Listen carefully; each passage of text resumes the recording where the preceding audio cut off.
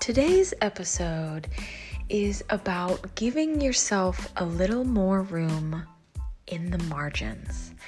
Now, what do I mean by this? Have you ever been taking notes on a piece of paper, maybe in your journal, maybe in your school notebook, and you're writing, and then you've got another idea, and you write, and then you write some more on the edge, and you run out of room, and you start writing up the side on the opposite angle and climbing up, so you've got words going perpendicular to each other, you're circling things, you're pulling arrows out, and when you're done, you look at your page and you're like, wow, okay, there's a lot on there, but it's so densely packed that if you were to go back and look at those notes, it's a lot to take in, and your eyes glaze over. And because you've packed so much into that page, you've almost lost the point, lost the importance of the words that you wrote. Or maybe you've had this experience where, you felt like so much was important on a page that you were reading that you highlighted everything. And when you go back, you look, you're like, oh, well, what's the point of that? I can't see the difference between what's important and what's not. And this is what I'd like to bring to your attention today, that so many times we get caught up thinking that everything is important, that we have to do more, be more, highlight more, elevate more, that we end up shoving too much into a space and leaving no room on the margin. And this leads us to feeling overwhelmed, feeling disoriented because we don't know what actually is important versus what's not. And we get really wound up and tense because we're trying to hold on to it all, instead of having a little more spaciousness on the sidelines, spaciousness on the margins for us to flex a little, create a little, experiment a little, enjoy a little in what we're doing, what we're writing, what we're reading. So this is the metaphor I have for you, is this page of paper that is too jam-packed with your notes, your ideas, your everything, just written, scribbled into the margins, so that if a new idea comes along, you have nowhere to put it. You have no spaciousness to create. And while this is a metaphor on the written paper, this also happens in our lives with time and our time margins.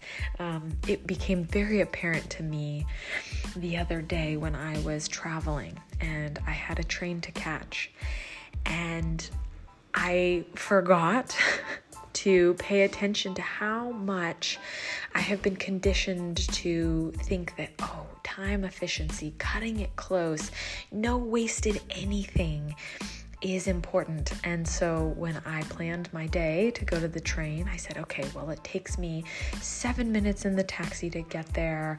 I only need 15 minutes ahead of time before the train because there's not much security or anything I have to go through.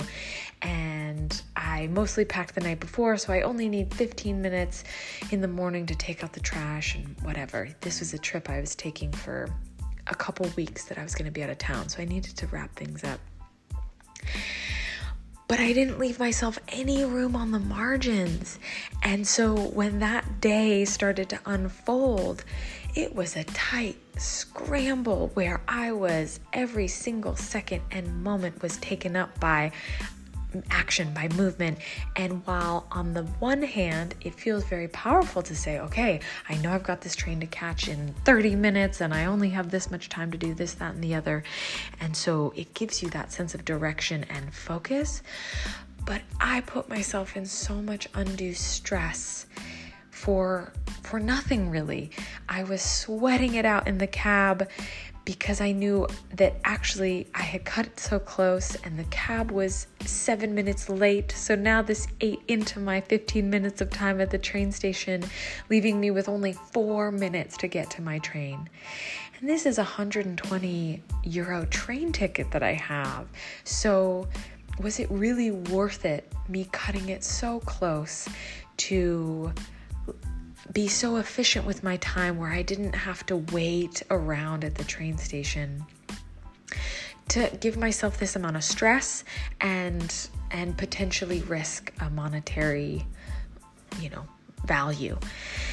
So I hope that this isn't too many metaphors for you on the topic of giving yourself a little more room in the margins and being okay with that, and knowing that margin space is valuable, that space for quote nothingness is essential for our well-being, for our creativity.